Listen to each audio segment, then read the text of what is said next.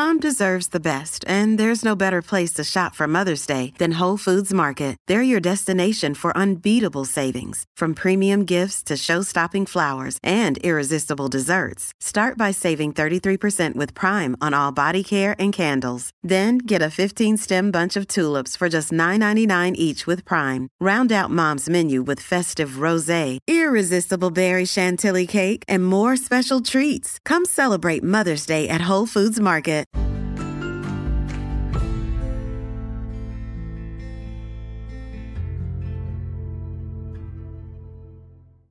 Hi, welcome to the third interview of the Ivory Tower Boiler Room. Today, we're really excited to welcome Stephanie Bonvisuto. She is a PhD candidate in Women's Gender and Sexuality Studies at Stony Brook University. So right away, Stephanie, where are you coming from right now? Oh God, I want to say something really smarmy, like it's my bedroom, of course. It's my office in 2020. But no, it's Brooklyn, it's Flatbush. Mm-hmm. Well, you at least have a nice view if you can't leave. It has a beautiful view of the neighborhood. I sometimes go out on my fire escape, especially at sunrise and sunset. Like, I know that's cliched, but to see the sun going down on Brooklyn is quiet poetry, and I need all the quiet poetry I can get these days. Yeah. So, and Brooklyn is very accommodating like that. Yeah. Well, and I know that you enjoy doing a lot of landscape pictures. Maybe not professional, but I think they're very well done. Oh, well, thank you. That's really sweet of you to say. Yeah, I live within a 10-minute walk of Prospect Park, and I take advantage of that multiple times during the week. It is a meditation for me, and the landscape is never the same. It changes, and that for me is inspiring.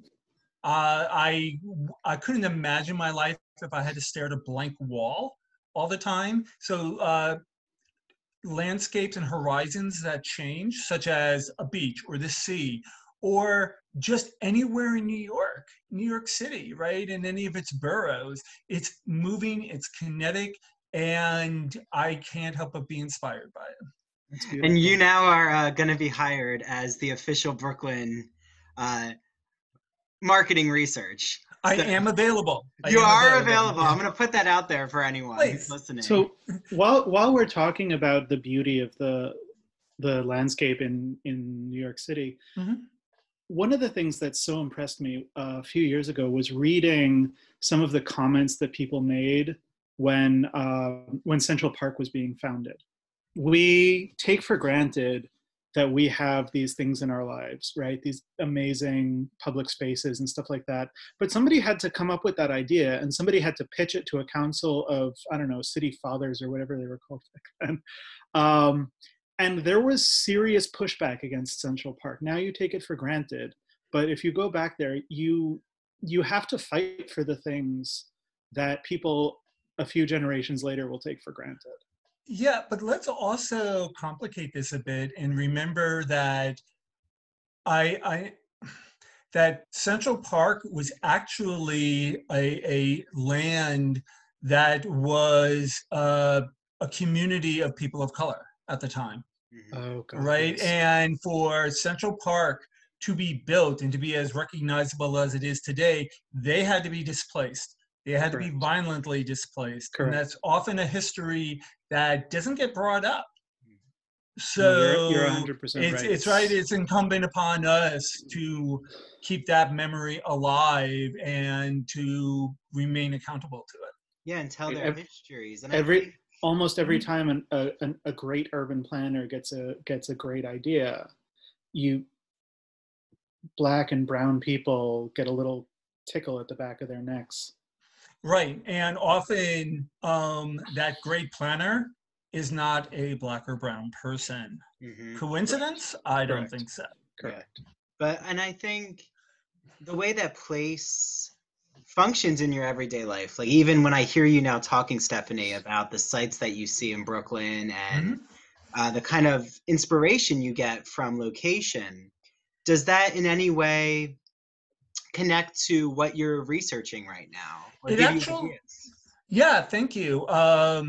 It actually does. So I am researching the mutual constituting relationship between social space in the public sphere and identity formations. Specifically, I'm looking at all gender spaces and how access to those help inform and construct and maintain non-heterosexual and or non-cisgender identities, such as trans identities, intersex identities, non-binary, gender non-conforming, gender queer and queer identities, right? And these are populations that have found great, I mean, really violent pushback in just trying to access, I'm going to say, ordinary everyday spaces that so many of us take for granted.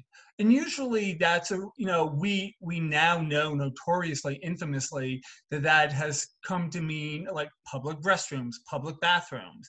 And there are numerous, and I do mean numerous, instances where a trans woman will be physically assaulted, yanked out of a stall, dragged out. I mean, this is on video. Just, I believe it was last year out on the West Coast, a trans woman was like assaulted, ended up in a hospital with a broken jaw and a shattered face because she had the audacity to be in a restroom, in a women's room, when a cisgender woman was using it. And her boyfriend just decided that that was enough to like physically assault this poor trans woman. So yeah, the idea of space and its availability and accessibility really matters in navigating and negotiating everything outside of our homes. The second that we step outside of our homes, we are within shared spaces, and that's a negotiation, right? That's a navigation. And it's not just for trans people. Everybody negotiates public space, but that becomes precarious and it becomes dangerous if you are seen as other, if you are seen as threatening to dominant identities. So the connection I'm hearing you making Mhm. is that a lot of how you function day to day, and thus how you constitute your identity, is predicated on your being able to visit this public space in Prospect Park. Sure, I'm actually going to stop you there and say we all do this. Yeah. Right? We all do this. The fact that many of us don't encounter a violent pushback speaks to a particular type of privilege. Correct. Right? We are given a passing privilege where we are not stopped at the door. We are not yanked out of a restroom. We are not questioned about our presence within a particular store.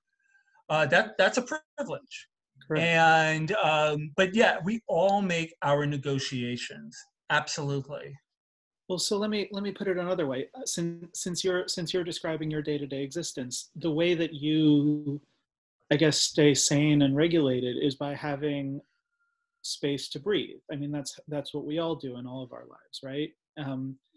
We all do this through routines. We all do this by going to a particular park or by having a particular breakfast every day. I'm pretty sure I've fried 2 eggs on toast every day, with a few exceptions, since the pandemic started. It's just how I start my mornings, or in a couple of unfortunate instances, early afternoons. Right. I'm assuming, correct me if I'm wrong, that you make your breakfast though in a private sphere in your home. Exactly. Right, where there is an expectation of both privacy and safety. Yeah. Now that becomes different if you were to say, well, every day for my routine, I go down to the local IHOP and I get their awesome pancakes. I can afford their pancakes. I go in and I don't create a problem in this business. Yet, there are people who can go into such a space and find that they are harassed. They're asked to leave for no other reason than who they are, their gender expression, the expression of their sexuality. This all becomes seen as suspect. Yes. Right? And destabilizing. And that's really important because gender and sexual identities are relational, right? So we not only identify our gender and sexuality through ourselves as identifying who we are, but we also do it relationally, right? We look at other people and say, oh, you know what? I'm not you. I'm not you. And that helps inform our own self-knowledge, right? So this now becomes a way, gender and sexuality become a way to stabilize who we are, right? So if I am born, right, a cisgender woman, and I go through life believing that what makes me a cisgender woman is, you know what, I have a vulva, I have reproductive organs in my body that work. And this may sound offensive to some people, but there are those who believe that this is the criteria for the profile of a woman. Yes. And so, right, so if you go through all of life doing that and you're like, hey, there are these restrooms, there are these bathrooms, and by the way, they're gender segregated, men's room and women's room. My ability to go into the women's room and not be challenged about that, right? And find that there are things inside of that space, right? Let's call them instruments. There are instruments within that women's room that conform to my body, or my body has been, conforms to them. So that informs me about who I am and who I'm not. Right? I don't have a penis. I have a vulva. Therefore, I'm not seeing any urinals around. Therefore, the space confirms I'm a woman. My ability to go in and, oh, look, there's a little tin box in the corner. It's a receptacle for a menstruation pad. That makes sense to me. I undergo menstruation once a month, and I'm told that that's about being a woman. Oh, okay. So the space reaffirms who we are and our gender. Now, if somebody comes in and say, I've identified them as being trans, I don't know how, right? They may look different than the way I'm told that a woman should look like, or they have a really deep voice that I have been told and I have been taught and I've been socialized is a male voice. But wait a minute, they're allowed to come into the woman's space? Now all of a sudden, there's a destabilization of identity. And for some people, that is very triggering, that's very upsetting, and we find that they act out over that. Yeah. But it's really interesting that for these people, one thing we hear them say is, in the case of a cisgender woman, well, if that trans woman is allowed into the women's room, then who am I? Right? So their own identity as a woman becomes questionable now, right? It shifts, and without their permission. Correct. So, yeah, so we can see where space really does play an important role in defining who we are and who we are not in the social sphere. Yeah, I think this is just so fascinating, Stephanie. I'm just thinking in the back of my mind, all the language that we've been using so far. I'm wondering if listeners, I think I'm so used to identifying myself as cisgender and gay, white, right? Like we start to do our identities and how they might intersect with each other. I'm curious, even going from an academic space to, maybe more of a public community space, even though I think the boundaries aren't always clear. But do you find that terminology, does it help when someone starts to identify themselves as cisgender and they start to understand how the privilege functions? I mean, I think that's a loaded question, but... It is a loaded question, and I think as academics, we're kind of to blame for that. Why?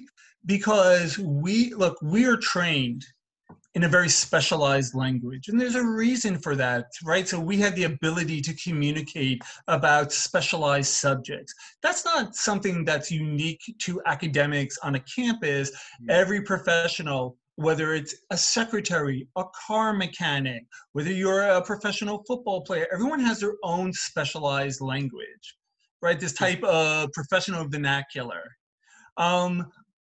Whether it's fortunate or unfortunate, there is a type of elitism that's gotten tagged with academic language, right? So now we get some class prejudice and privilege that comes along with this. So to bring that out of the seminar room and to bring it off campus, I think it's incumbent upon us to know that, right? To know that that bias has been there before we ever stepped onto a campus, and probably will be there afterwards. So we should be cognizant of it, and also to be willing to explain, right? Right. So, I mean, I post on Facebook. I have friends who are not academics. And so sometimes they'll say, well, wait a minute, what does that mean? Or why are you using that particular term in that way? What do you mean by relationality between identities? Or, what do you mean binary? There's just men and women. I don't understand. That's incumbent upon me, I feel, that I need to explain, that I need to say, okay, hang on a second. This is what I mean. Yeah.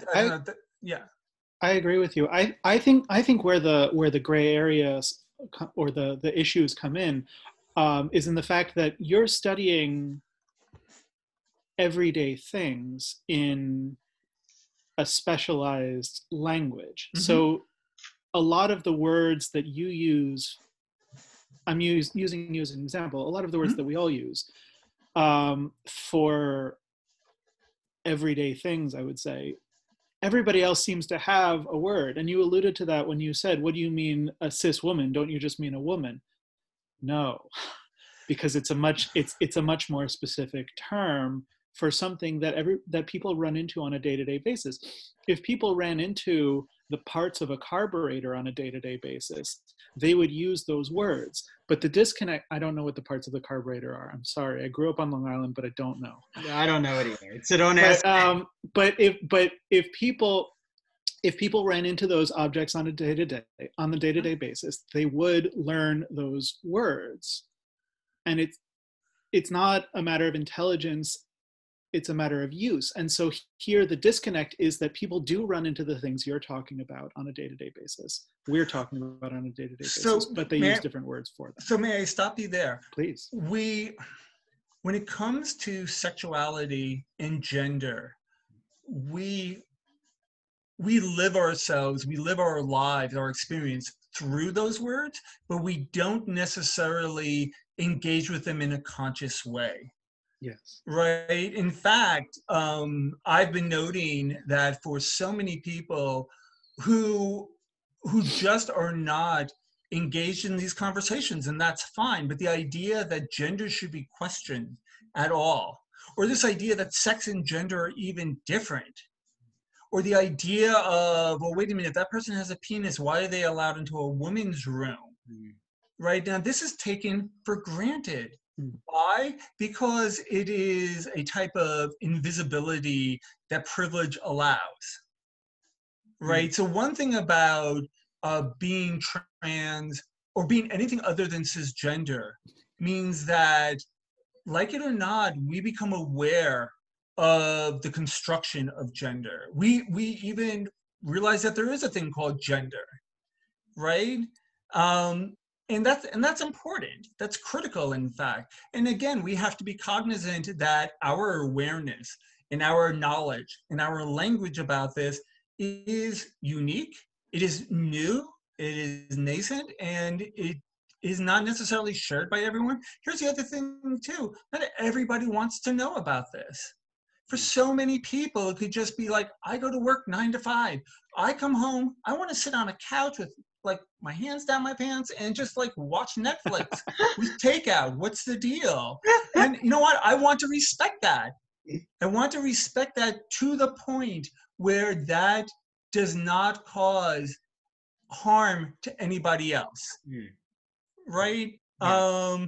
But again, I think that when we come out as anything other than cisgender or heterosexual, we are aware that there are these structures called gender and sexuality.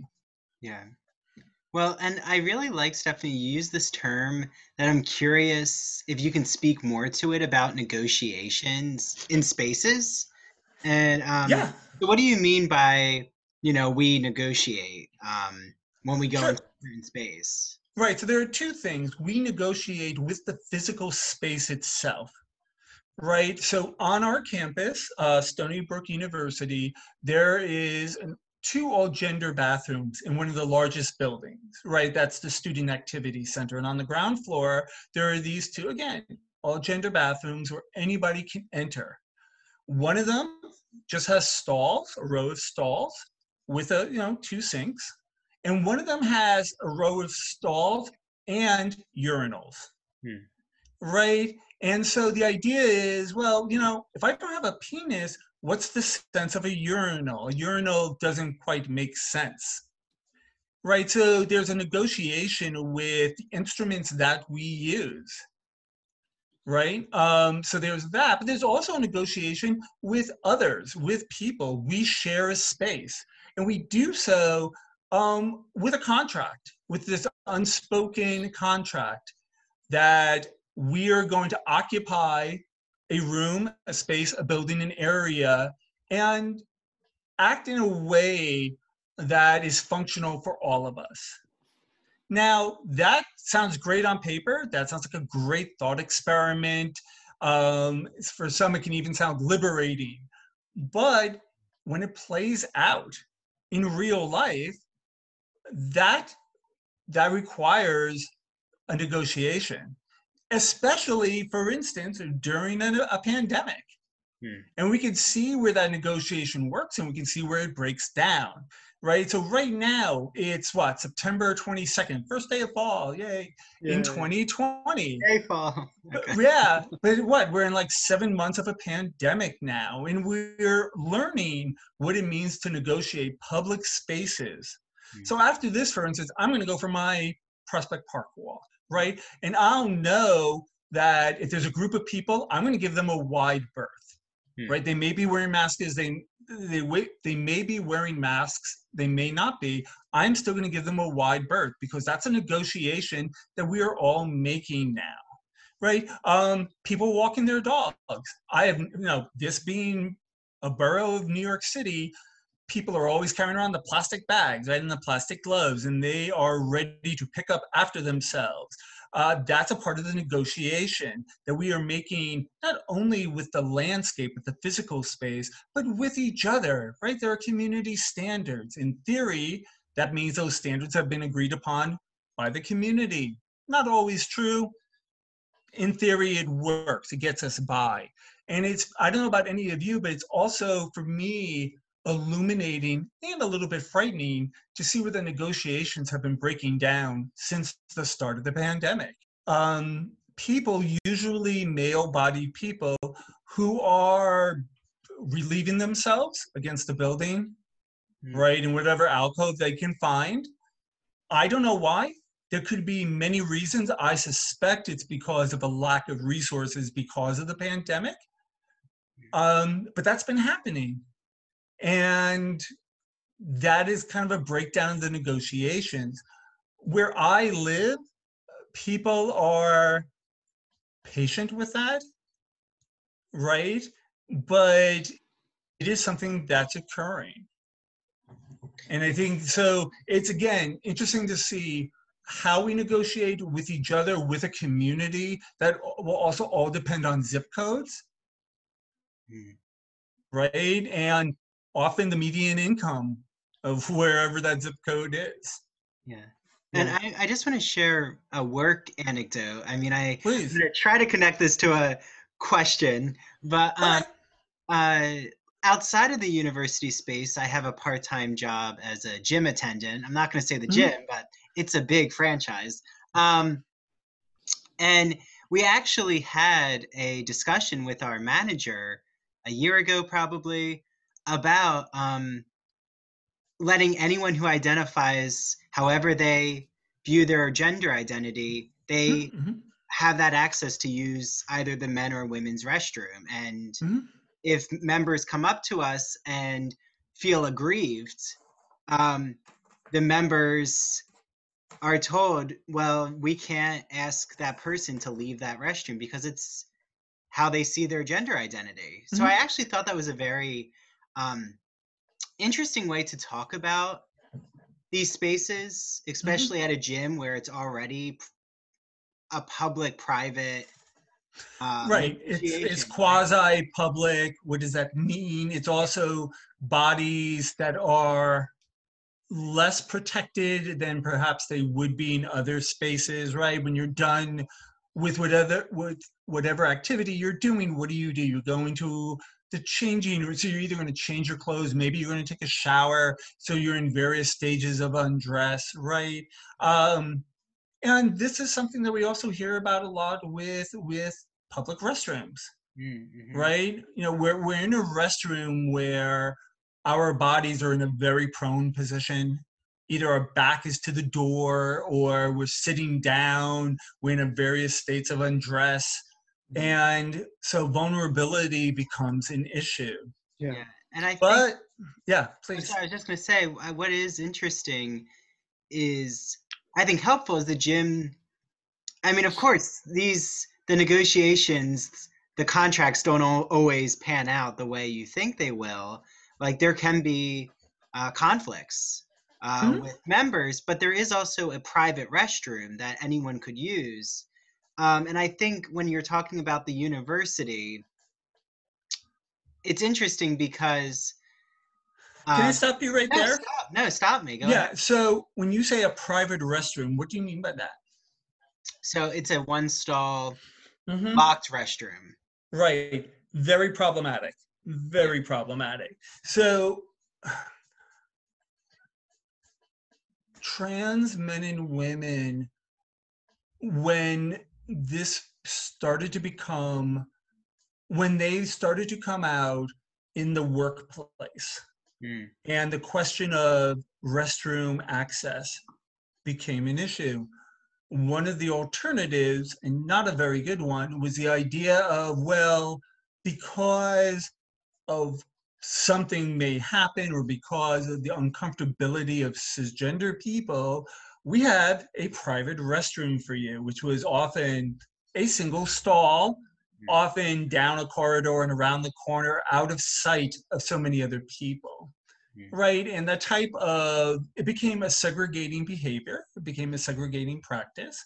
Obama's 2015 OSHA suggestions actually address this, but is also not a very good solution because it isolates the trans person, right?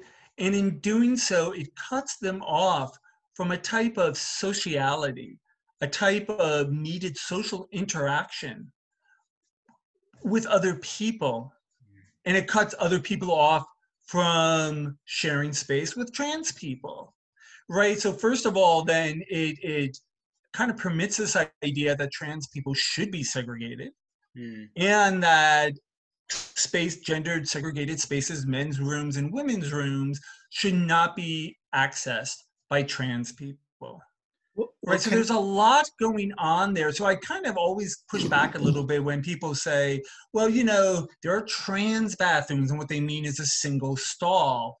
And so can you speak to the inverse, which is the idea that a trans person would use the bathroom that they associate with their gender, and a person who was discomfited by the idea of that would be allowed to self-segregate in the single stall bathroom? Wait a minute. So I'm just going to repeat this to clarify. Please. The inverse would be, hey, we're now going to allow trans women into the women's room, and therefore a cisgender woman may be so upset and so put off that she finds that she needs to go into a single stall restroom. That's what I was asking. So that's a choice. And it's a choice that's not really based on fact. I mean, no, of course not. I'm right. not I mean, defending it. no. I'm not. Yeah, I wouldn't not accusing you of defending it, but I mean that's their choice. It wasn't a choice in the beginning for trans women to say, "Oh, I can either go into the women's room or into this other space." They were directed into the single stall bathroom and told that that was an acceptable alternative. Right. Yeah, and I think that's like. And also let me. Well, I was just going to say the gym's policies, like the gym I'm speaking about, they don't tell transgender employees to use the single stall. They say there's these choices, and we affirm whatever decision you make as an employee or a member. But like I hear what you're saying, Stephanie, which is in some states that was the only option is you're going to use this one stall, and we're going to segregate you from the community. And I also want to bring up that it's not only segregating them from a particular space, it's segregating them from a culture. Right now, we may not think that there is a culture in restrooms because the interactions are so fleeting. We may not think that there's a culture in a dressing room or in a gym shower or something. But I would push back against that, and I would say, of course there is. Yeah, right? We've been taught to think that there's especially in women's restrooms, we've been taught to think that there's a culture. Since I remember noticing this phenomenon around the age of 11 that girls would disappear into the bathroom together, and so the idea that it's just a place you go into for a minute at a time, and so you don't need to worry your head about who gets to go in and who doesn't, is belied by the fact that people go in for other reasons. Right, exactly. And I'm smiling here because of your choice of the word disappear. Disappear. Right? They don't go into a bathroom, they disappear into the bathroom. So, that's incredibly important, right? So what is being said, what's not being said, what is a culture that's going on? I can think of so many movies and television programs where, the lead actress goes into a restroom and is now sharing a secret. Right? Or there is talk amongst other women that the women will automatically know, right? And there's signage going on. There's perhaps graffiti on the walls, in the stalls, that is particular to that culture, to that space, that other women will automatically understand that men won't. And the same thing is true in a men's room. So there's certainly a culture going on in a gym's dressing room. Yeah, especially the locker room narrative, right? The locker room narrative has all these loaded cultural assumptions, but it is interesting when you hit like a movie where it's disrupted these the bathroom space. So like one that stands out in my mind is Mean Girls, when Damien the character, when he's brought in by Caddy and Janice, you don't know, I'm a huge Mean Girls fan, but and he actually makes a joke out of being caught out as being a man in the woman's room, and I think he calls one of his classmates a Danny DeVito lookalike, or it's this one scene. So I think it's interesting though, because they make that into a comedic moment where the secret space is actually also disrupting a gendered space. Right. So when we think about, and there is an idea, it's a prevalent idea, and we can even argue that it has legitimacy, the idea that a women's room is a sanctuary, it is a refuge, right? And the culture is built around that. So then the idea is, who is it a sanctuary against, right? It keeps men, right, out at the door, at the threshold. Okay, if you're not letting trans women in, the message is clear. You are not a woman, you are a man. Right? So again, access to space reaffirms our identities as much as we reaffirm what space is. And it's definitely not a sanctuary for Carrie. in the Stephen King novel. Oh God. No, I mean, really good point. But look at the culture that evolves around that, right? Yeah. What do the girls do? They're not just teasing, they're throwing pads at her, if I'm remembering the scene correct. That is Yes. correct. Right? That might not make any sense at all to a man, but I bet it makes all the sense to anybody who identifies as a woman, as a girl. Yeah, and how traumatizing that is for her. Yeah. And I have to say, going back to 11-year-old Adam once more, that book was really formative for me. Like I think that I mean I don't want to out myself and say that I learned my first lessons in gender and sexuality education from a Stephen King novel, but I think that's what I'm saying. Yeah. Like, and it's precisely that idea that like, I mean, granted, it was written by a person named Stephen, but I was getting a peek. I felt like I was getting a peek inside of the secret lives of women and girls and stuff like that. Not in an erotic way, although there's certainly that in both the novel and the TV and the movie, but in a psychological way. Yeah. Well, yeah. So that reminds me, there is a Dean Koontz novel. Oh, I love him. Oh, he was my middle school guy. That deals with a group of women who have their own cultural center. And there's some like witchcraft, I think, involved with it. I am not remembering this at all. but I do remember his afterward where he asked him, he answers the question, what made you think about writing this book? And he said, because I used to drive by this women's center and I always wondered, what do they do in there? Yes. And from that, he thought of this plot. And I thought to myself, or they could be doing something incredibly non-threatening. Yeah. Or they could be doing something that's just reaffirming their gender, right? Maybe they're talking about showing each other pictures of their kids, their grandkids, swapping. Right, but or to your point, there is a kind of magic to that no matter what it is. And so his idea that this becomes a center of witchcraft, witchcraft is just culture that we don't understand. So it dovetails very nicely, I think, with Can your I add idea. the word gendered? It's gendered culture that we don't understand. Perfect. And I actually want to add something from my own studies. One of the books that I made a point of teaching when I was holding class at Stony Brook was called The Convent of Pleasure by Margaret Cavendish. It's a play from the 1660s, and it's about a woman who's called Lady Happy, right? You know how they used to name characters. And she was very wealthy, and she was single. Her father had just died and left her his fortune, and she decided that the worst thing she could possibly do was to get married, because that would consign her fortune and her sense of personal identity and everything to her husband. And so what she does is she develops basically a secular convent for women to escape their husbands, and for women to escape the prospect of husbands. And there's a bunch of men who cross-dress to sneak in. They dress as the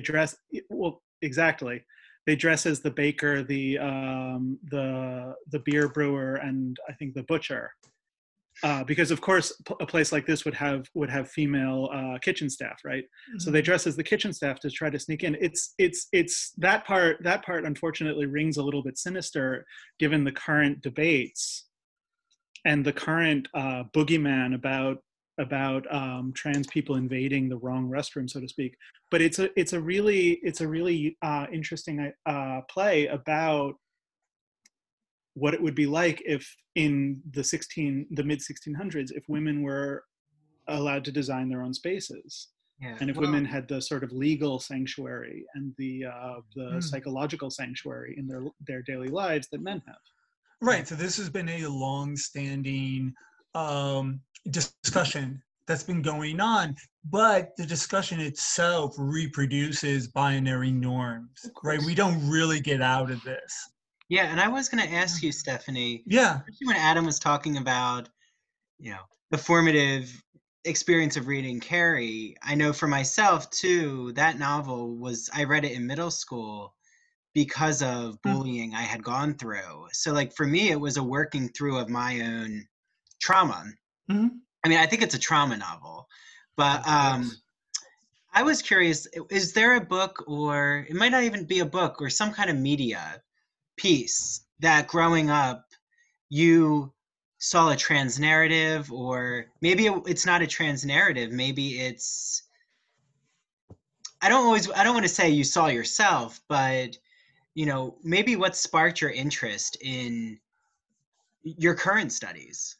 Sure. So I'm going to take a moment to identify myself as as problematic for some as this may be. I'm going to identify myself as a queer woman of transsexual experience. Okay. So having said that, yeah, there were cultural moments that spoke to me about not so much about being transsexual.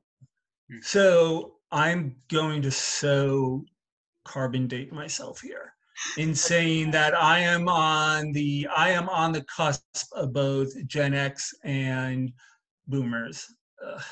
Having said that though, right? So when transsexuality was talked about, there was Renee Richards. Renee Richards was like the only cultural touchstone if transsexuality came up. And at least in the environment that I grew up in, which was a very conservative, very parochial, transsexuality was just seen as such a stigmatizing, demonized identity that it was barely even talked about. It was hypersexualized. It was seen as incredibly deviant.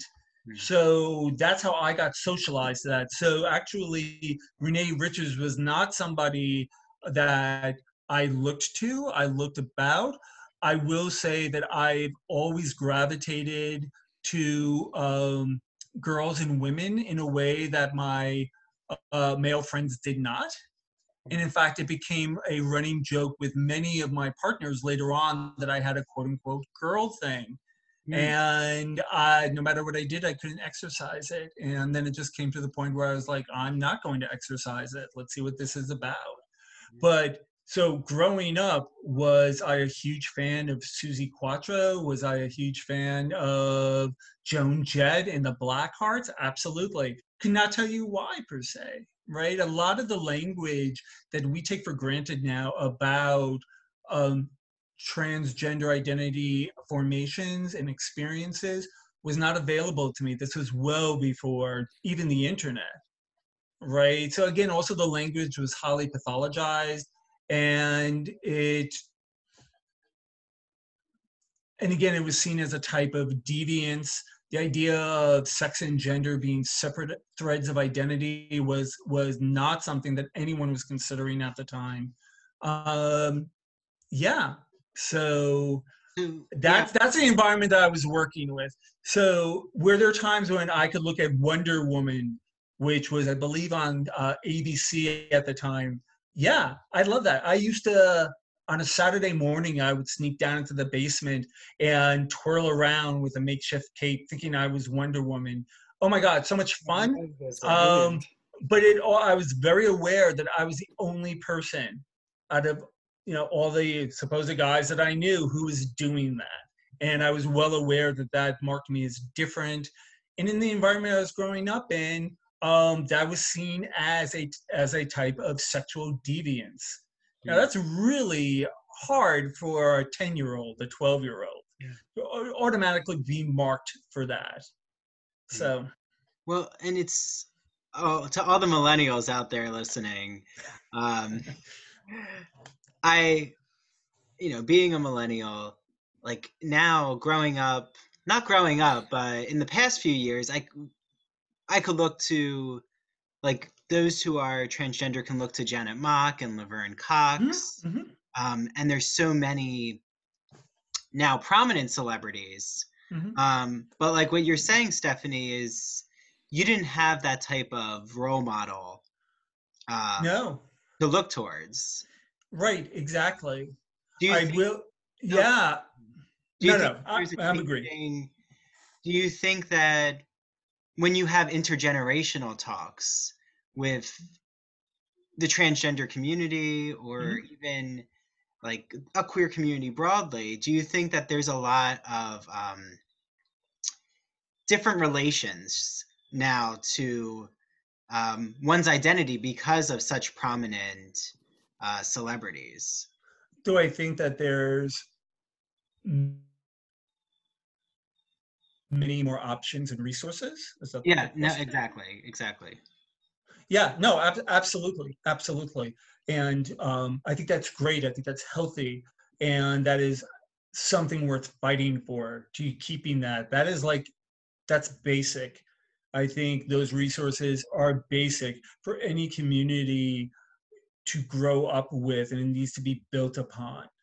Yeah. Right. So we need to fight that it doesn't backslide into making the transgender experience a stigmatized identity. Hmm. We really need to fight for that Yeah. Yeah.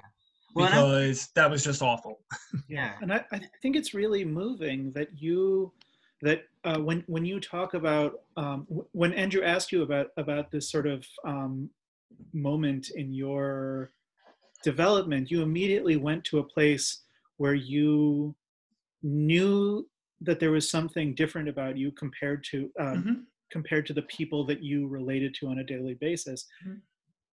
but you didn't have the resources and particularly the space to express those Exactly. parts of your personality. And so it seems to me very, very much a straight line, however many obstacles you had to smash through or go around, that you would go from there to studying the spaces that people use to define their identities. Are Yeah, you saying I big wish it was childhood? linear. I No, wish it no, was no, no, no. It's linear. not. It's not that the life path is linear, but the logical path certainly is. Hmm. Um, yeah, but I think that that's a facade. I think that that's logic. There was, I mean, again, I mean, I think we were all aware that life doesn't follow a linear trajectory. Yes. Having said that, oh, okay, I am going to totally tap into some pop culture here. Yeah. It was very Jeremy Bearimy. Okay, that's for all you good place fans. My trajectory was all over the place. And in fact, I went through many decades of straight up denial. Of Straight up course. denial. I had a mustache and beard that I was told was akin to either Jesus Christ or Moses, depends on what religious person you were asking. I I get that a lot too, was by the a way. head-banging, heavy metal, leather-wearing, spike-wearing freak in the 1980s. I couldn't embrace the masculine tropes hard enough. Huh. And then when that still didn't work, I couldn't take enough drugs to shut it off. I couldn't drink enough to shut it off. And it was still there. So, um, but yeah, there was a long time of a lot of denial and still it kept coming up. And, it's disorienting. The idea of a gender dysphoria for me, speaking for myself, my own experience was real. That was authentic. That was a very real experience. So when I could be hanging out with my guy friends and somebody breaks out like a Playboy magazine or a Hustler magazine, and the discussion was kind of foreign to me because everybody is like, oh, look at that, check that out. Let me objectify whatever body part. And I'm like, oh, but I want that. That's me. And I didn't understand what that meant at the time. Like, how could I be thinking that this pinup is me? Why am I even thinking in those terms? I didn't even have the language for it. So I became even more like isolated, and that became even more repressed. Hmm. Yeah. But so the idea of like any sort of logic to it, if there's a logic, it is the logic of repression, right? How Yes, do of we move course. forward through such a restrictive space? Yeah, and and what more restrictive space than academia? I mean, I don't. That might sound really. No, but but okay, so that is true, and I'm actually going to bring it back around to the idea of space and how space not only identifies who we are, but it produces a type of knowledge. Yeah. So, without mentioning names, I a couple of years ago took a sociology of sexuality class, and the syllabus was, as much as you can imagine, filled with recent books and articles about sexuality. But the sexuality that was being discussed was very white. It was very, very cisgendered and almost all heteronormative, right?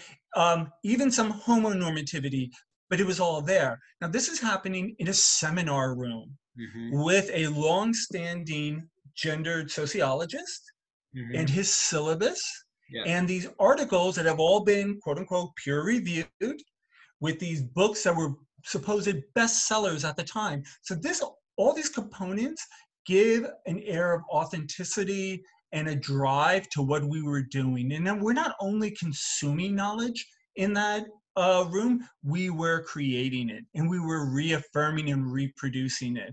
So having said that, when, according to the syllabus, we come to this section about transgender people, I'm like, okay, that's interesting, but it didn't deal at all with the sexuality of transgender people.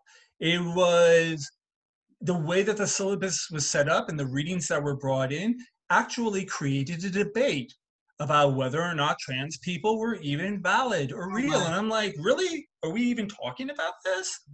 In a college setting? Worse, there was, when we got to the sexuality of women of color, specifically Black women, the article that we read dealt with sex workers. It was the only article that we read about sex workers, in fact. So we can see how these components structure a type of identity. And again, there's an air of legitimacy about it. Yeah. Right. So I really think that that is something that we need to think about when we all go back on campus. Yeah. And those listening right now, you're not seeing the facial expressions of Adam and I, and they're very shocked. And I know who this person is, and I'm not going to say his name, but okay. So just to be clear, this is a class you took at Stony Brook. It is, yeah. Yeah. With a I'm prominent gonna go vomit. theorist. With what? I said a so-called prominent gender theorist. A long-standing, world-renowned gender sociologist. Yes. Who I am going to say we gave this Leonard professor,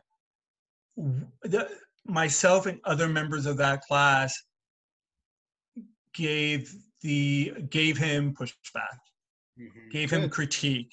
And I think that this person was incredibly uncomfortable about that. And okay, I don't necessarily live my life like get up and want to give everyone a teachable moment, but that one I was committed to, right? I'm like, okay, you're gonna put this on the syllabus and see it as legit. No, we're gonna have a discussion here. Yeah. And I might add too that the readings that we talked about, and again, I'm not going to mention the titles of the books that we were reading. These were all recent books by well-known sociologists that dealt with a normative type of sexuality that barely mentioned anyone who was trans, non-binary, or gender non-conforming. And I would argue what that does is that re-marginalizes these populations. If we're talking about sexuality, but we're not seeing a trans person as a sexual subject, that's a re-marginalization. That's horrible. Yes. And 100%. For those listening, that sociologist is no longer at the university. True. Based on years of harassment. Really? Oh, yes. But I think, to Stephanie, to your point, you just used that term teachable moment. And I'm wondering, on your terms, when do you think it's worth teaching someone who is maybe unaware or ignorantly aware of the harm that they're doing to That's such a the hard transgender question. community? Yeah, so that's a case by case basis. I don't wake up like, hey, what's on my agenda today? Oh, look, teachable moment, one every hour. I'm there for that. Like, that's not what I do. And in fact, there are times when I don't want to engage in a teachable moment because I think it kind of calls me out in a way that I may not want to be called out, right? Like, what am I doing in that space? Am I just trying to have a meal at a restaurant or just watch a movie, or I'm at a party or something? And do I really have to explain to so-and-so? Do I really have to explain to that Karen over there that having a trans woman in a bathroom is not a threat to her life? Like, really? And that, I mean, it's not that I'm not well versed in that argument. It's not that I can't bring up a dozen citations, sure. But maybe I'm just there at the party to help celebrate somebody's birthday or something. Having said that, yes, I will engage in some of those moments if I think that the moment can be productive either between myself and the person or the audience, because there's always an audience, right? There's always an audience. But if it's somebody who just wants to debate because they believe it's their right to debate another person's existence, yeah, I'm not there for that. I am not there for that. I guess I'm at the age where, and I've been doing activism for a long time, I pick and choose the battles now. Yeah, and I always remember you've mentioned to me a few times if someone's given me pushback on social media, I always have you in my mind, Stephanie, when you said the devil doesn't need an advocate. Did I say that? Okay. Yes, you that did sounds say good. that to me. I'll take that. Sure. No, okay. Yeah, you said, anyone who's trying to say, Andrew, that they're trying to be a devil's advocate, pay them no mind. And, Yeah. Yeah. This is now is it your 6th year? Sixth year. Yeah. And do you think, now being in your department for 6 years, do you think that they understand this level of precarity that you might be in? And have they negotiated the types of spaces that you yourself are negotiating? So I don't think that they can negotiate my negotiations via proxy, just because they're not who I am. Yeah. Having said that,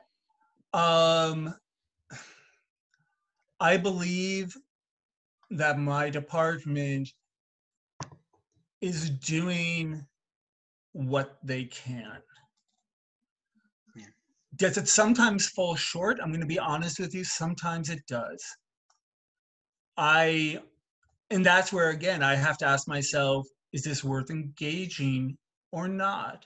Sometimes they have risen to a moment in a way that has moved me, that has surprised me. And I'm really thankful for that.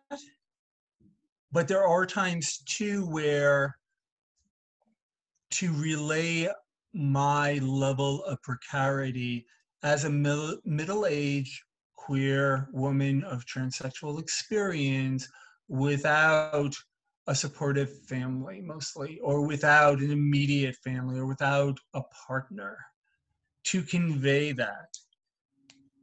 I've had to share experiences with them. That's been difficult. That's been a weight to do. That's been an emotional labor. And unfortunately, I think those moments are actually components of academia right now. We are expected to share this trauma porn, as a colleague has termed it. And I think that's accurate. So, right, how many funding applications have I filled out that doesn't focus on my research, but focuses on how precarious I am and asks for details, right? Like, what are the details that we should be funding you? And I'm like, really? I have to share those details with you. I have to put it in writing, and sometimes multiple times. And there is no real appreciation of that, I think, in the institution of what that means. We shouldn't have to go into detail about how close we are to losing our apartments, how close we are, how many times do we feel harassed on the streets. And I'm not just talking about people in the trans community. I'm also talking about, right, trans women of color. Absolutely. International students, especially in the last 4 years.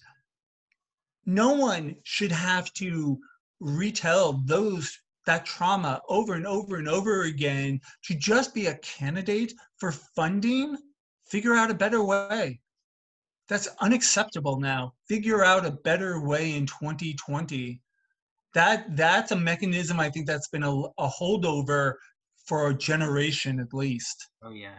And I think, it speaks to me of a type of liberal policy that is just, it shouldn't be seen as workable anymore. Yeah. And I'm not exactly sure what the solution is. I know that this is not the solution. Yeah. And like you said, you're now putting that student to retell their narrative. Like, I mean, would I want to retell I'll be very honest here, but would I want to retell my sexual assault narrative for funding? I think that's I wouldn't want to do that to myself.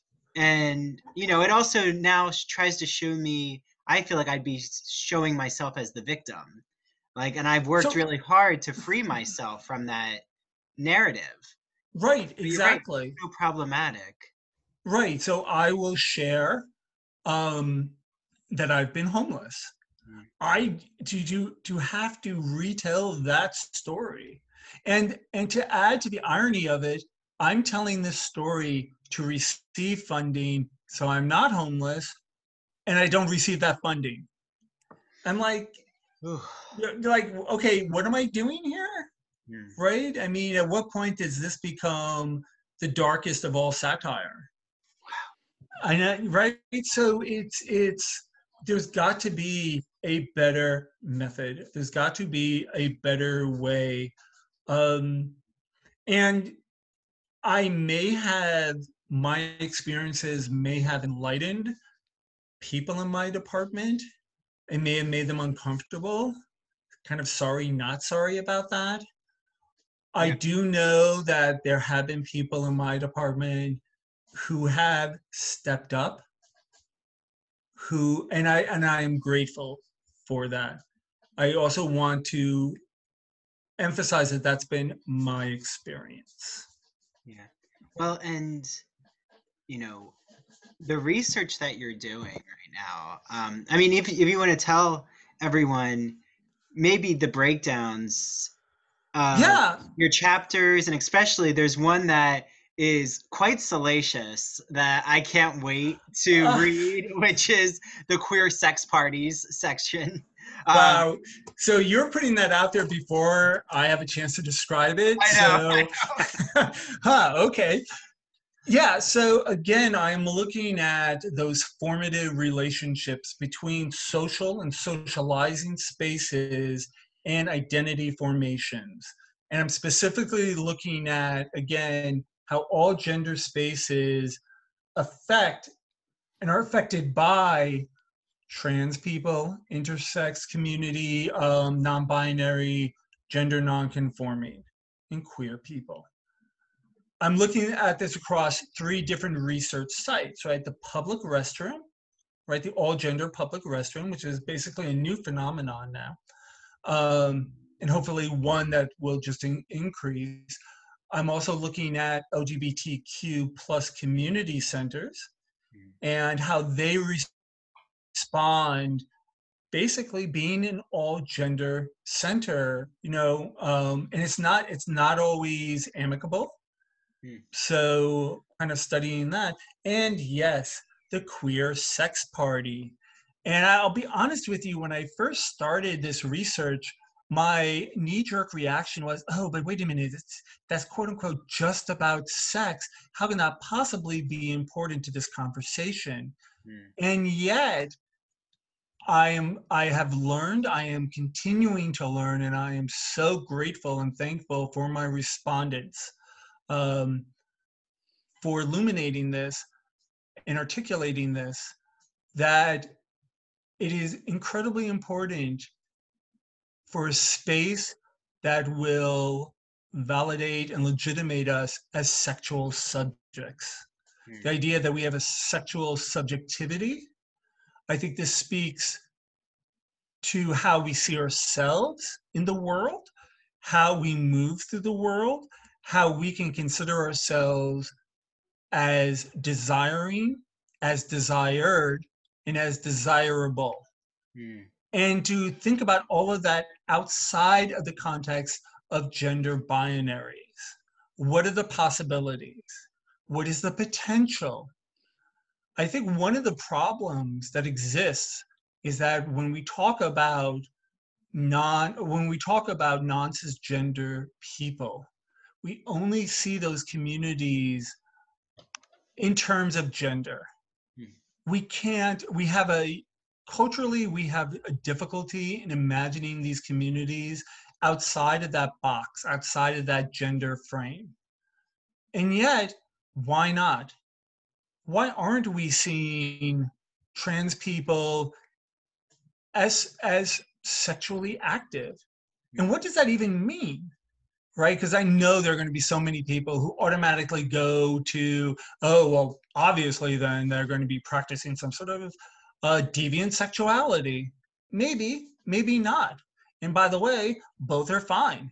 You want to know why? Because cisgender people also practice both of those and all of those. Very true. Right? So I think that particular chapter is incredibly important because it speaks to a foundational component of identity that is often not permitted to the trans community, to gender nonconforming and non-binary and intersex communities. Yeah. So. Well, and if there's anything you want, maybe someone who is listening and they've maybe never read a gender sexuality study type book, what would you want them to take away from the lens that you're providing? That's a good question. Okay, so are you speaking specifically about sexual subjectivity and a sexual identity? That could be a good place to start. Okay. Yeah, let's start there. Yeah. Yeah. So for people who identify as being sexual, that is something that cuts across gender identity and expression. Right? So I want people to think about empathy. I want people to think through and with empathy. Right? I want people to be able to recognize other people's stated sexuality and to understand them more fully through those lenses. And if that makes them uncomfortable, right, we're going to go back to relationality. Does that make them uncomfortable? Does that kind of destabilize who they are? There's a really good chance of that. Sorry, not sorry, right? Because I think that as a culture, we are long overdue and we keep avoiding it. That conversation about what does it mean to share space across gender and sexual identities. And again, we have been so determined and invested in not having the conversation that we'll drag people out of spaces. We'll physically assault them. We will question the very integrity of their character, right? I mean, all the Goffman here. And we see this not only just playing out in the United States, I would argue it's even worse on the other side of the pond in Great Britain. Yeah. Right? So, I mean, we do not want to have this conversation. We have to have this conversation. And especially, sorry, but No especially problem. when I keep seeing the news of what's happening in Poland and Yes. how homophobic, transphobic, like there's literally, if you get identified as under the LGBTQ spectrum, like you are threatened, and you can't even be in certain spaces. And I think, how are we learning from what's going on right now? Is a question I just keep having in the back of my mind. Like, are we learning? Are we empathizing? Yeah, that's a really good question. And when I see and hear so many activists take on this idea that gender and sexuality are quote unquote boutique issues that do not need to be addressed in the moment because there are so many other existential problems going on, I grow very, very concerned because for me, that's privilege talking. And that's also the kind of like this willingness to sacrifice whole populations of people to maintain a sort of status quo. And that is incredibly dangerous. That is so dangerous, especially as we see certain legislation being drafted that is anti-trans and even anti-lesbian, anti-gay. That comes hand in hand. That's all connected. And as we see policies being put into place that legislate who can go where. And yes, now we are again going back to spaces. Again, we're going to be going back to restrooms, right? But we're also talking about certain institutions, the banning of trans people from the military. That's a particular space, and that's a particularly gendered space, right? So the idea of keeping trans people out of that is to reaffirm a particular norm.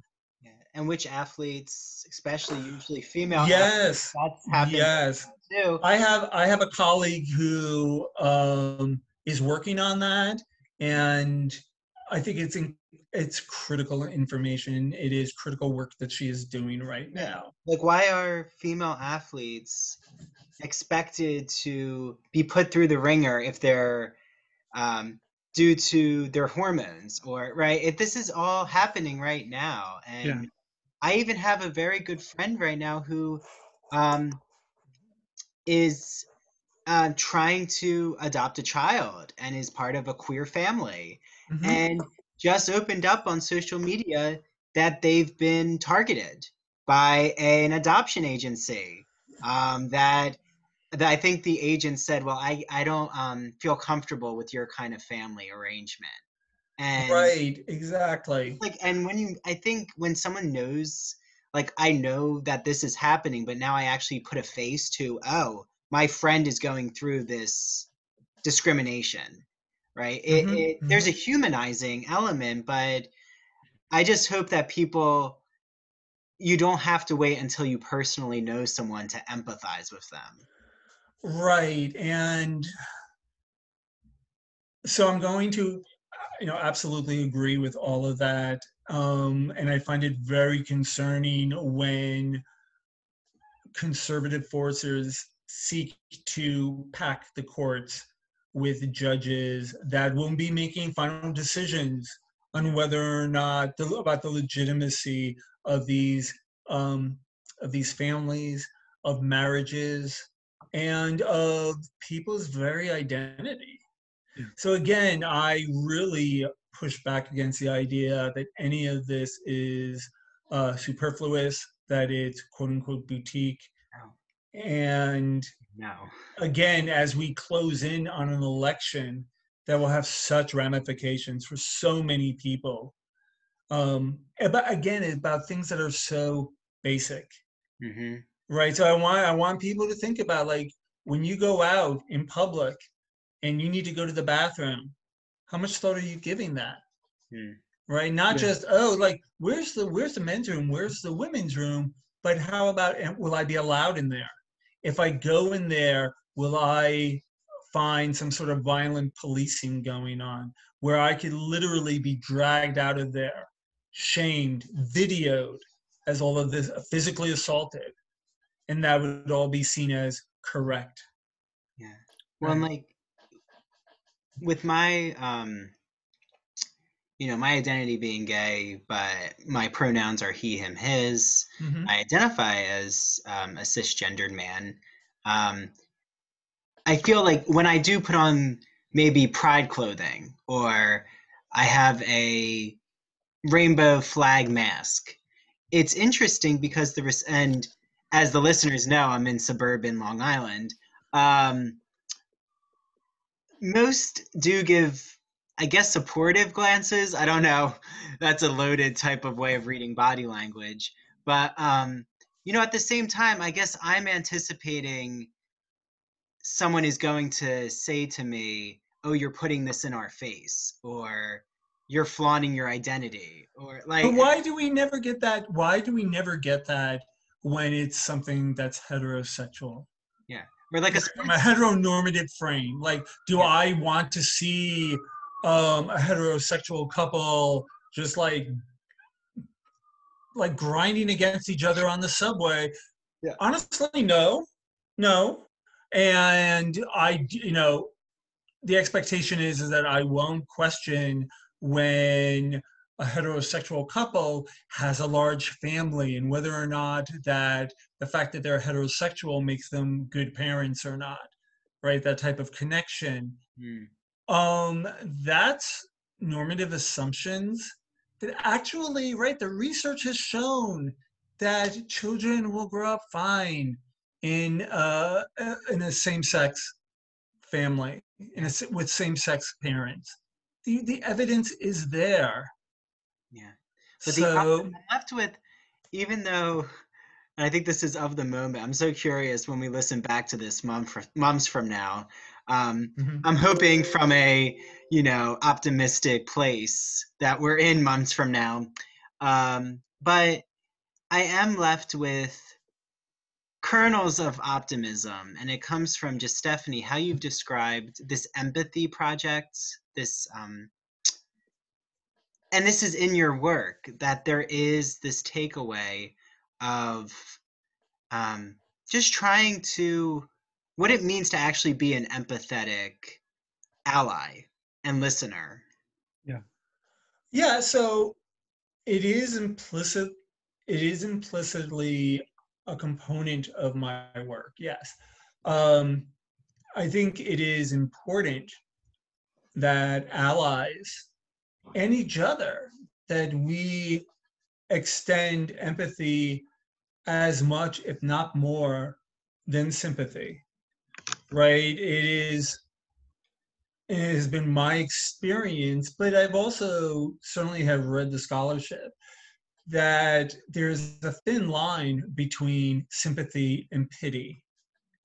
And that pity, I think, allows us a dislocated emotional location. Yeah. So right. I don't know what it means to live in the Middle East, but if somebody's mosque is destroyed, is bombed, I can feel a lot of pity for that. Right. And also, here's the other thing. I think pity also allows us an easy out, a type of dismissal. So, oh my God, that mosque got bombed. That's really far away. So I just want to send all the hopes and prayers.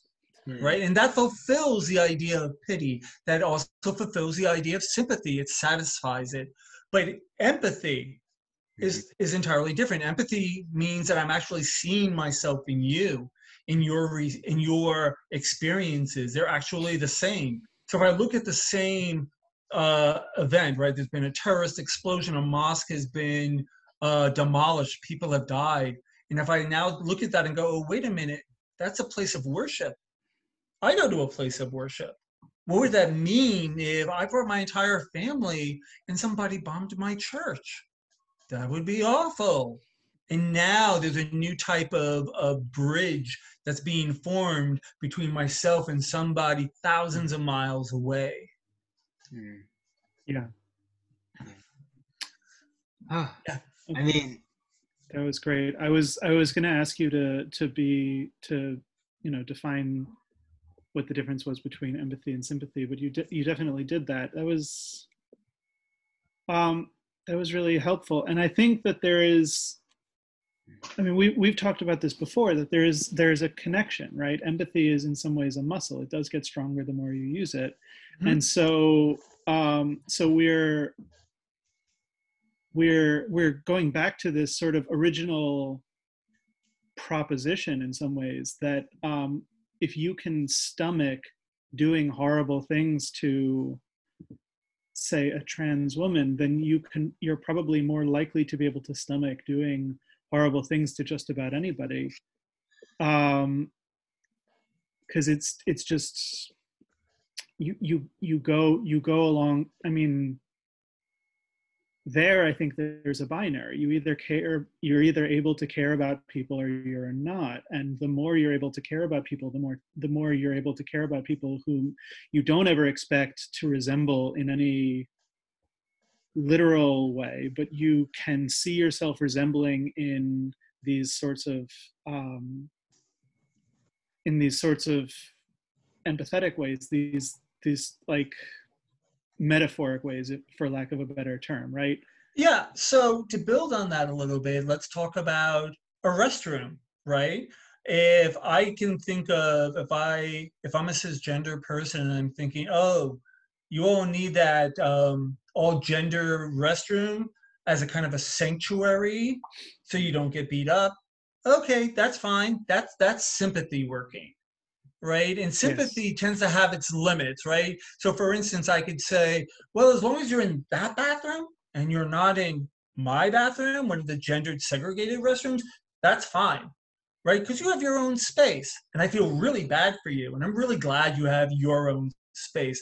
That's sympathy working. But not my space, right? Is what you're saying, right? Right. But now if I have empathy and I'm like, oh, wait a minute, you need to just go to the bathroom. That's an urge I have how many times a day? And I know what that means not to be able to have that space. Maybe then that type of thinking could say, oh, maybe you coming into my space because you just need to do the thing that I need to do. Right. That now draws a different type of frame in which to look at each other, right? That makes us reconstruct the idea of relationality. Yeah.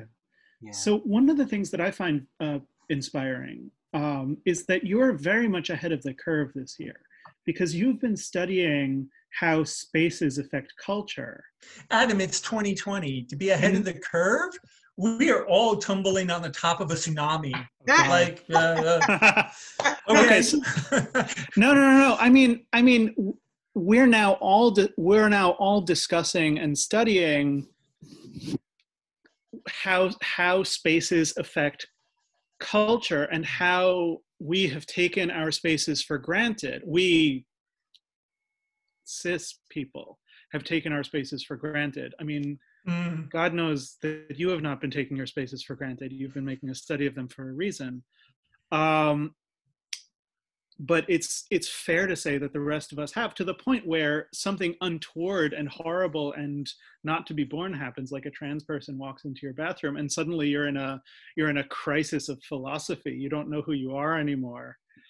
You're under attack. You need to, anyway. So I think it's really indicative of how you have a stronger culture, right? Is by having more voices, right? Because a lot of us do commit the sin of taking our privileges for granted. But I do think that we all have slightly different privileges and slightly different, not that that's a grand idea. We all have different privileges, right? That's a fact. I've been trying to grow my hair as long as yours for years, and it's not going to happen for me. So, but what I mean is that as the ground shifts underneath us, different perspectives become either the dominant perspective, or if not the dominant, let's say the most important perspective, right? The idea that we could come across a scholar who's been working for years on the ways in which culture and space and sanctuary interact at a time when no public space feels like a sanctuary is really fortunate and wonderful. And if that doesn't serve as a bullhorn for your project and force people to pay attention, then what are we doing? Because it's not that I don't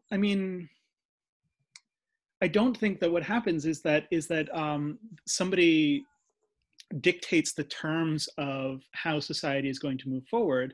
What happens is a random event, and then the person who does the best job of explaining it is the one people listen to. And from what I'm hearing now and in our previous conversations, you're doing a really good job of explaining how all of this is going to shake out, at least in terms of how we work to reclaim our public spaces, in this case from a literal disease, and not from the disease of transphobia. Well, I think they will end up intersecting. Well, of course they're going to. But I also want to say that everything intersects. Yeah, and I want to say that I want to take what you've just been saying for the last couple of minutes and forward it to all my future hiring committees. Okay, so you're welcome to do that, and I'm glad. I'm glad to write your recommendation if I'm in a position to do so. But having said all that, which I won't be. I really hope that on the other side of this, when we reemerge from our caves, right, and we remember what it's like to be phenomenologically in this world, to have a presence in this world that informs us of who we are. I think it is incumbent upon all of us to think about what you just said, right? That space is a privilege, it's a luxury, and it's also a negotiation. Yes. Some of us will have it easier, some of us will not. What do we do when we reemerge into the public sphere? Do we reproduce the norms because it feels comfortable? Or do we lean into something new and work what Halberstam calls, because I love to name drop this work, Gaga feminism? Do we lean into the change? Do we lead into the possible and the creative possible? Yeah. I'm really hoping that we do that. Look, right before the pandemic happened, I was taking a lot of optimism from the fact that so many architectural firms were rethinking what it meant to design a new public restroom that could accommodate all genders. Now, this is something that's been going on in various parts of the world. So this isn't something new, but it's something new to our culture.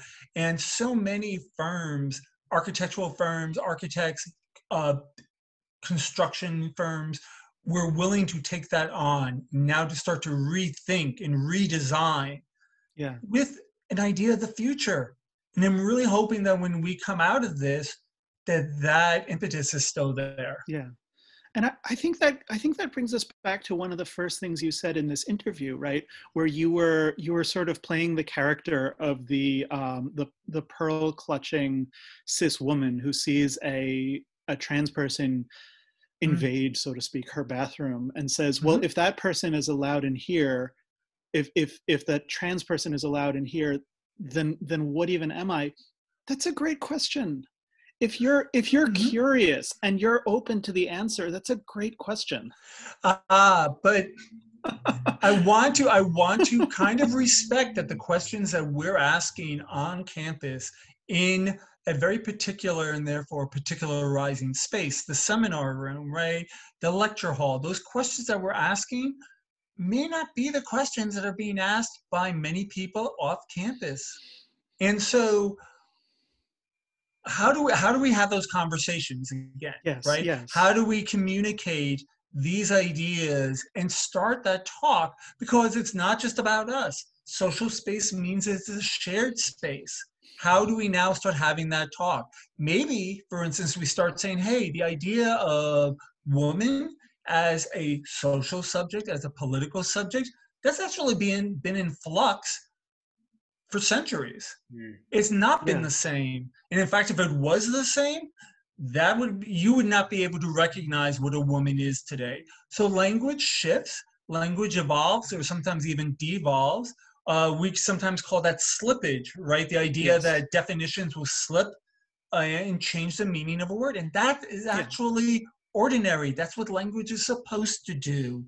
So I think that if we can come together and start talking about that, that could start the conversation. Yeah, and the converse. Look at all of the. I mean, we're talking right now about bodily removing people from restrooms in order to head off uncomfortable questions.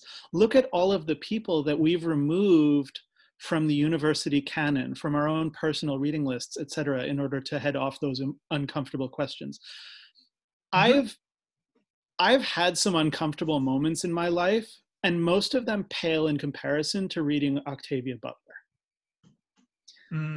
And that's a good thing. I mean, it's not a bad thing to be uncomfortable when you're reading a science fiction novel.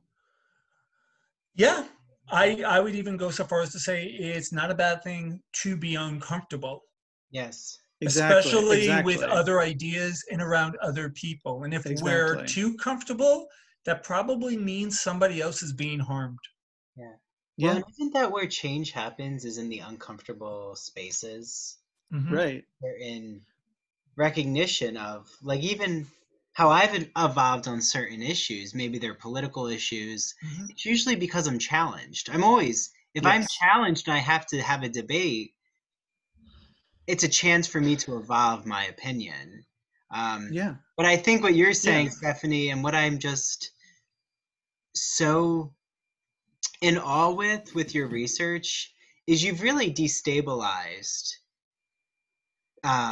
even how you yourself are positioned in the academy and how you're positioned outside the academy. I really feel like you've just brought these communities together in a really interesting way. And I think I'm trying to articulate. And all I wanted to do was get a PhD. That's all I wanted to do.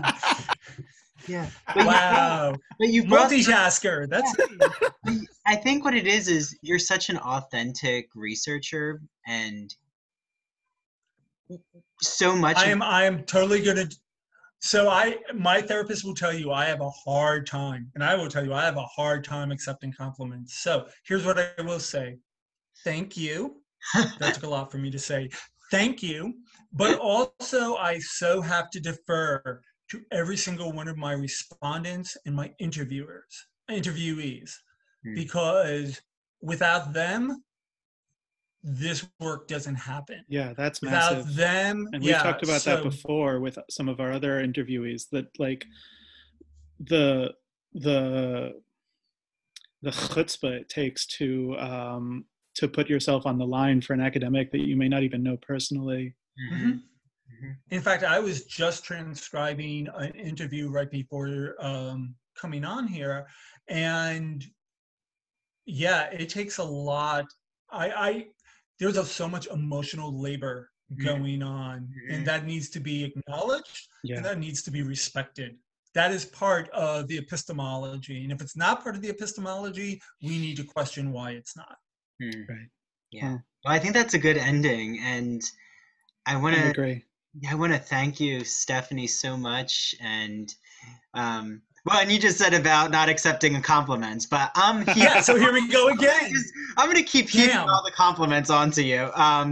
But no. Somebody told us that it was important to be uncomfortable, so I think that we should just keep doing this and see where it leads. Oh my, that's true. Speechless. I'm sitting here speechless, and I want to say something. Damn it. So thank you for coming on. This has been an exceptional experience. Thank you for the opportunity to be sharing my research in this way. Thank you so much. Of course. Well, our next interview is happening in a few days. So everyone's going to, hopefully they'll absorb everything that you've just laid out, Stephanie. And if anyone wants to learn more about your research, is there a certain place they should go to learn more? Sure. So this broadcast, this podcast. Oh my God, I'm so old. This podcast is one. I want to think about spaces and publications that are not academic, because usually journal articles exist behind paywalls and they're ridiculously priced and very hard to access. Yeah. So I do know that I'm going to also be a part of a conference coming up on October 22nd and 23rd, the Gender Conference in New York City. Okay. And that is online, that is accessible. So, and for us to I just want to leave with the idea that we need to have those conversations. Let's start having those conversations, and let's keep being present at those conversations. Absolutely. Wonderful. And what I'll do is we're going to link that conference. I will send you in the our notes, so that way anyone who's listening right now can attend the conference. Thank you. That would Thank be great. you. That would be great. And then we can just keep the talk going. Absolutely. Yes. Okay. Well, bye, Stephanie, and bye to all the listeners. You'll hear us next time, and hope everyone is out there is doing well and is staying safe and healthy.